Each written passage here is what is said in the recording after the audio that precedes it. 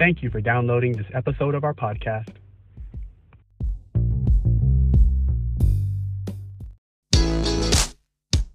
Hi, and welcome to the podcast for Solomon Staircase Masonic Lodge number 357, where we talk about all things related with Freemasonry, including Hermetic teachings, philosophy, reason, spirituality, and much more. We're located in Buena Park, Southern California. Tune in as we continue to update our podcast with informative talks and articles for Masons worldwide and those who would like to inquire within.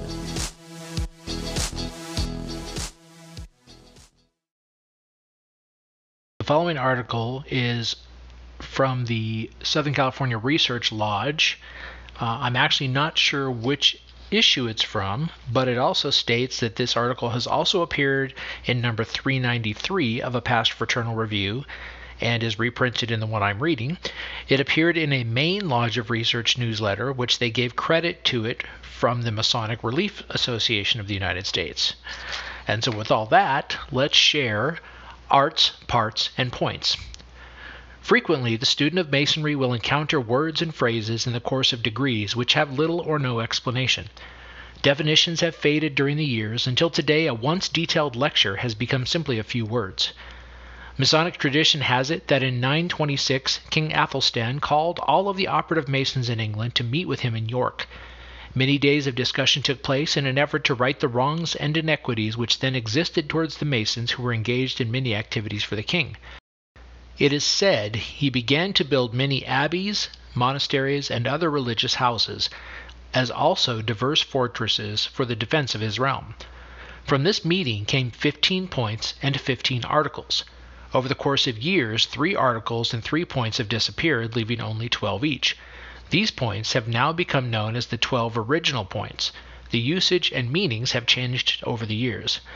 The following appeared in the English lectures prior to 1813.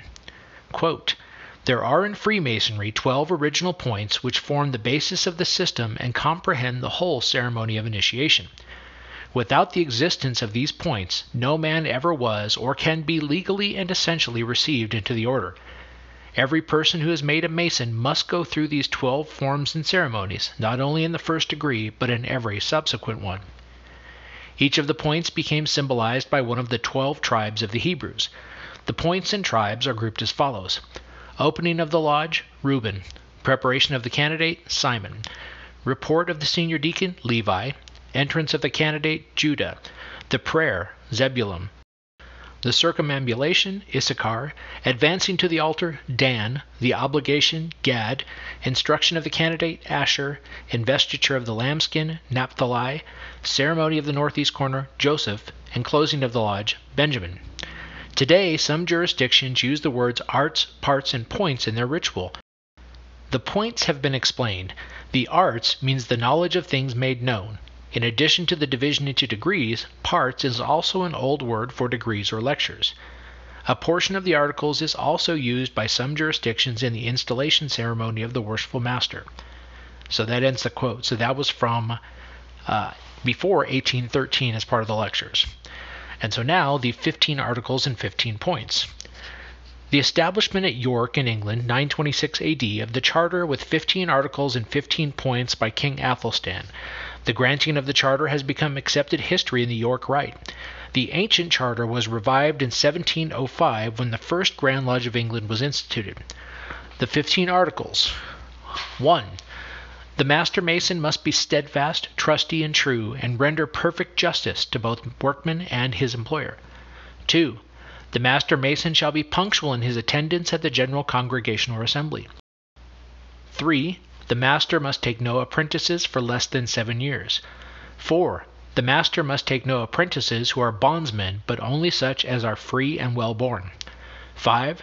The Master shall not employ a thief or maimed man for an apprentice, but only those who are physically fit. 6. The Master must not take craftsman wages for apprentice wages. 7. The Master must not employ an immoral person. 8. The Master must maintain a standard of efficiency by not permitting incompetent workmen to be employed. 9.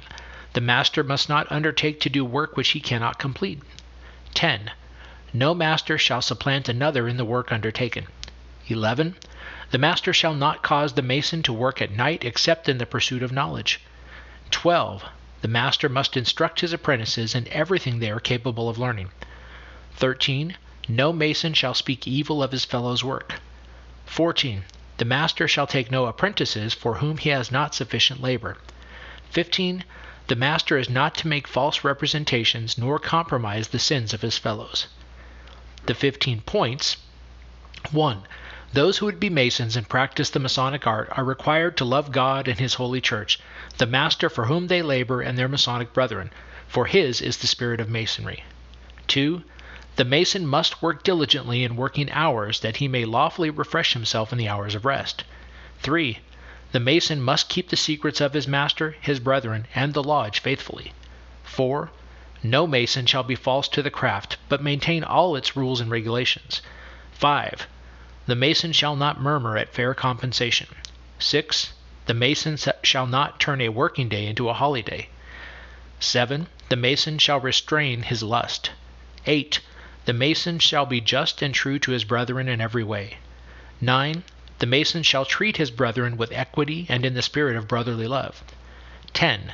Contention and strife shall not exist among brethren. 11.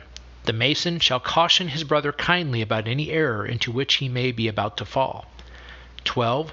The Mason must maintain every ordinance of the assembly. 13. The Mason must not steal or protect one who does. 14. The Mason must be true to the laws of Masonry and to the laws of his country. And 15. The Mason must submit to the lawful penalty for any offense he may commit. Such were the interpretations laid down for the 15 articles and 15 points. Harmony prevails, so mote it be. The following article is from the Southern California Research Lodge and is titled Masonic Investigation. And then the subtext is, this is from the Israel Freemason, number 2, 1995, quoting Most Worshipful William C. Council, past Grand Master, from the Cable Tow, January-February 1995. It is incumbent upon us, upon receipt of a petitioner for Masonic degrees, to examine the petitioner's personal background, his habits, his general philosophy of life, his reputation in the community, and among his fellow workers and associates. We are to diligently inquire among those who know him best and who can be relied upon to furnish us unbiased information as much as possible. From this information, we are to collate and evaluate the petitioner's qualifications to become one of us. It is not the easiest of Masonic tasks. Things the Worshipful Master must consider. Stress in appointing investigators. In appointing members of the investigating committee, the Worshipful Master should not concern himself with the convenience of any one of the investigators. He should not appoint the investigator merely because the latter lives near or works in some proximity with the petitioner. Bearing in mind that not all brethren are skilled or adept at investigating work, the Worshipful Master, wherever possible, should select those who have had investigative experience or a talent for such. Because a brother is a fine ritualist or a great coach does not mean that he is a competent investigator. At the beginning of his year, therefore, the Worshipful Master is to examine his membership roll and select certain brethren whom he knows to be qualified or have some talent as are required. He should rotate such committee assignments among those chosen so that no one group is overly burdened by work. The Worshipful Master should stress that the lodge brethren he appoints to serve as investigating committee members should consider such appointment a high honor, a visible expression of implicit trust and confidence in their abilities, their zeal, and their concern for the welfare of the lodge and Freemasonry. He should stress that by appointing them to the committee, he has clearly manifested his respect for their good judgment. Conferring with the appointed investigators, the Worshipful Master should remind them that no phase of Masonic work is more important than the thorough, impartial, and unbiased investigation of those who seek admission into our ranks.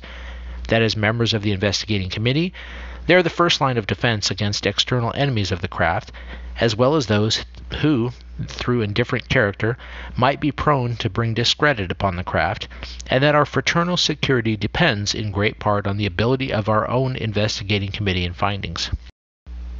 The Worshipful Master should strongly advise each member of the investigating committee that after a thorough and painstaking investigation, and after he has exhausted all known sources of information, if he is still possessed of doubts of the petitioner's qualifications, the investigator should always, without variation or hesitation, resolve his doubts in favor of Freemasonry and the lodge, and not in favor of the petitioner. No man has the right to become a Freemason. It is a privilege controlled at the ballot box. Do's and don'ts for each investigator.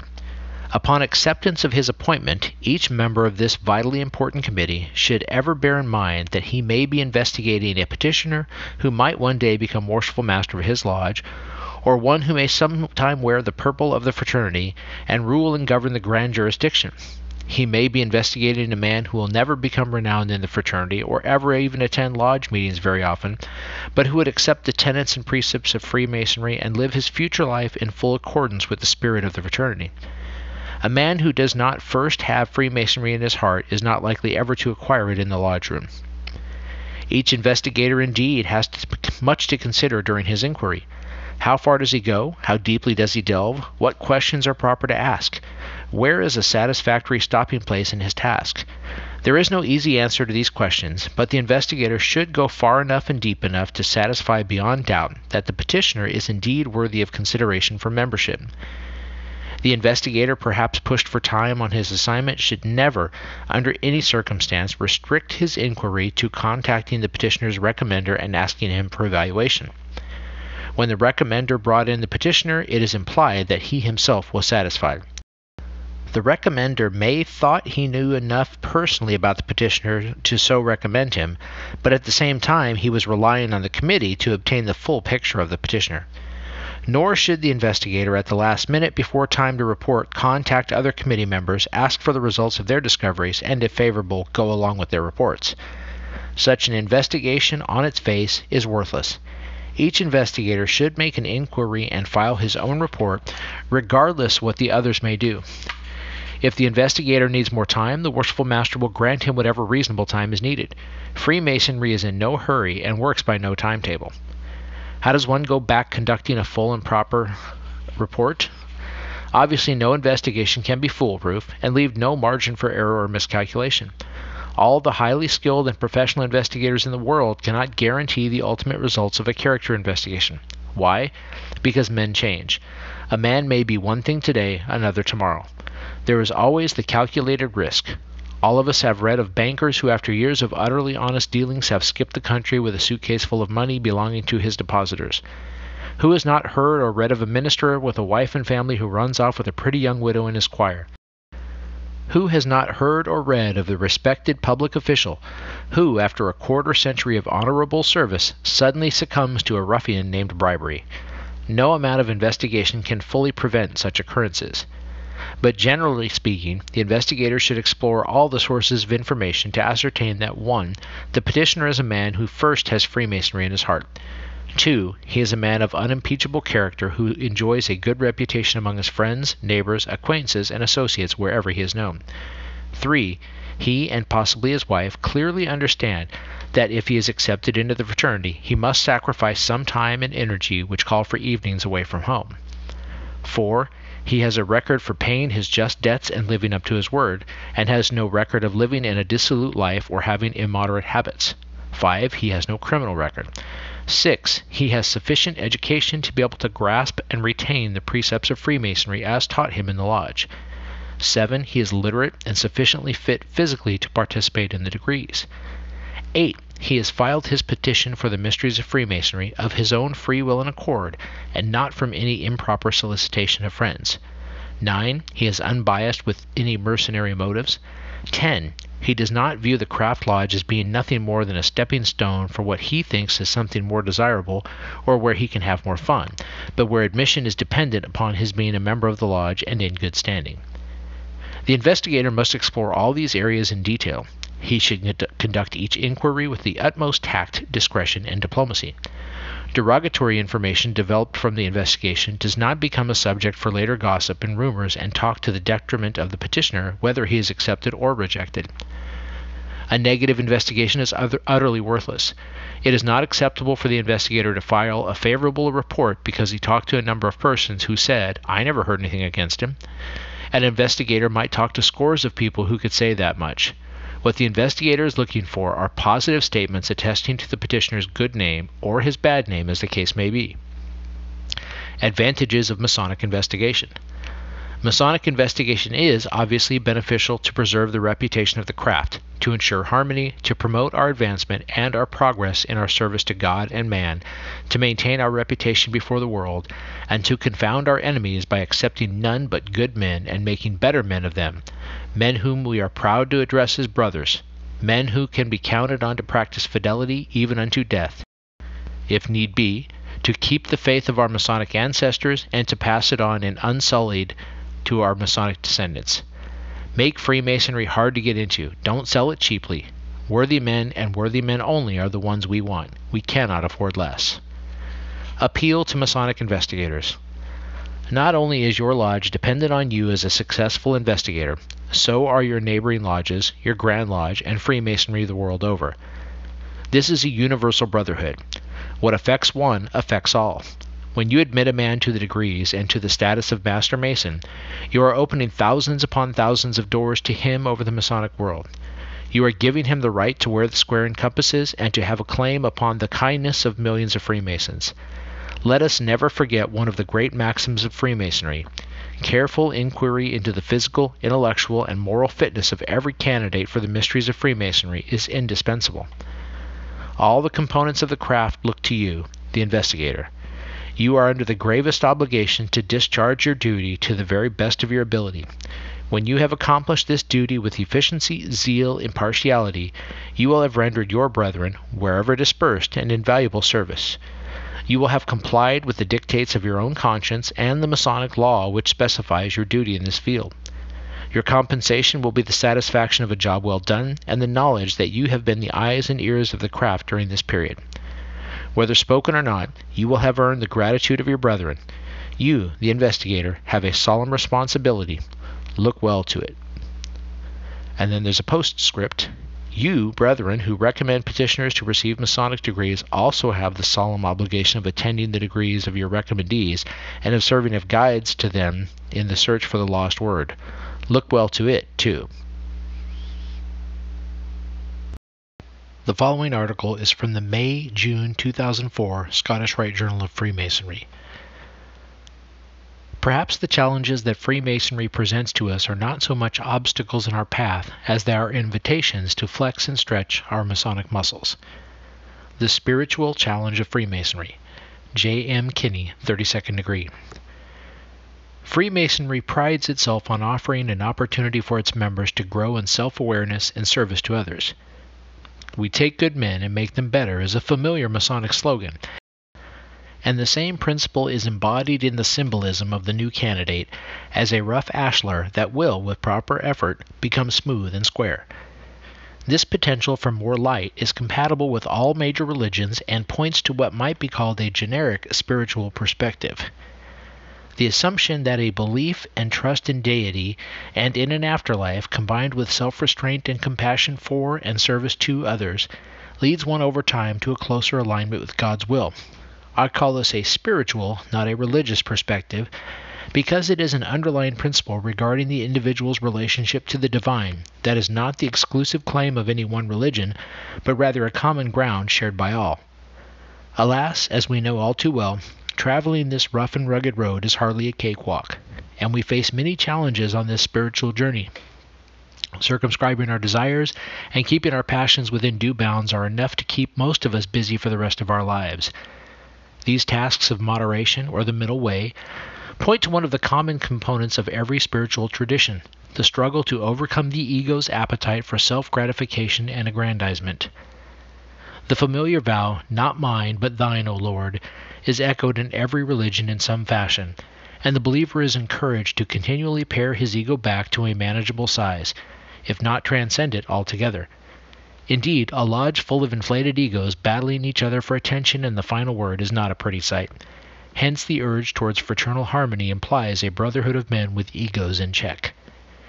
Thus it seems more than a little ironic that institutional Freemasonry has come to rely on a steady diet of awards, certificates, plaques, and other honors as rewards for a brother's good works and service. This is, of course, in the best tradition of positive reinforcement, and I'm not advocating that we drop the practice, especially given my own gratitude for those honors that I've received upon occasion. Nevertheless, one has to wonder whether each new honor doesn't represent yet another opportunity for the ego to tiptoe past its due bounds and run away with the show. This inherent conflict between Masonry as a spiritual journey and Masonry as a civic institution is hardly of recent vintage. It has been there from the very start. Masonic history provides accounts of early English Grand Lodges parading in public, a rather conspicuous display of good men taking pride in their goodness. Such practices proved sufficiently annoying to some that a whole genre of mock Masons, such as the scald miserable Masons in the 18th century England and the clampers in 19th century California, sprang up to parody what they saw as Masonic pomposity. Most seasoned practitioners of the spiritual path indicate that a regular practice of meditation or quiet reflection is helpful in keeping grounded and detached from one's distracting desires. Here, too, Freemasonry presents a challenge to its members, as it is quite easy to have every minute of one's spare time taken up with Masonic meetings, practices, degrees, appendant body meetings, dinners, trips, and work parties. As I recently mentioned to a friend and brother, perhaps the real Masonic slogan should be, "We take busy men and make them busier." Finally, there is the challenge of what might be called the Masonic persona. This is the public face that we present to other brethren.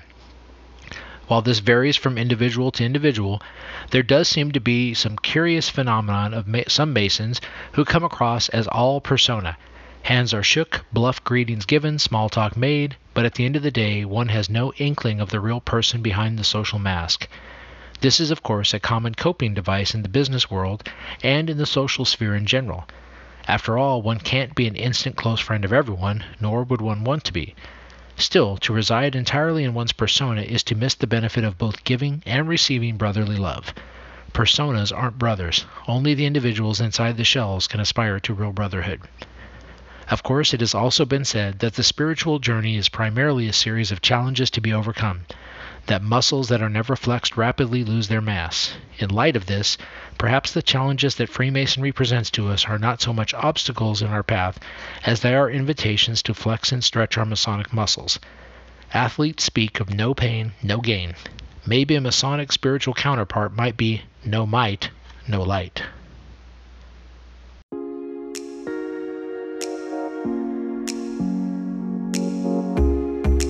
Thank you for listening. If you like what you heard, please subscribe and leave us a comment. We enjoy hearing from our listeners. If you really like what you heard, share this podcast with your friends and lodge members. Visit us online at solomonstaircase.org.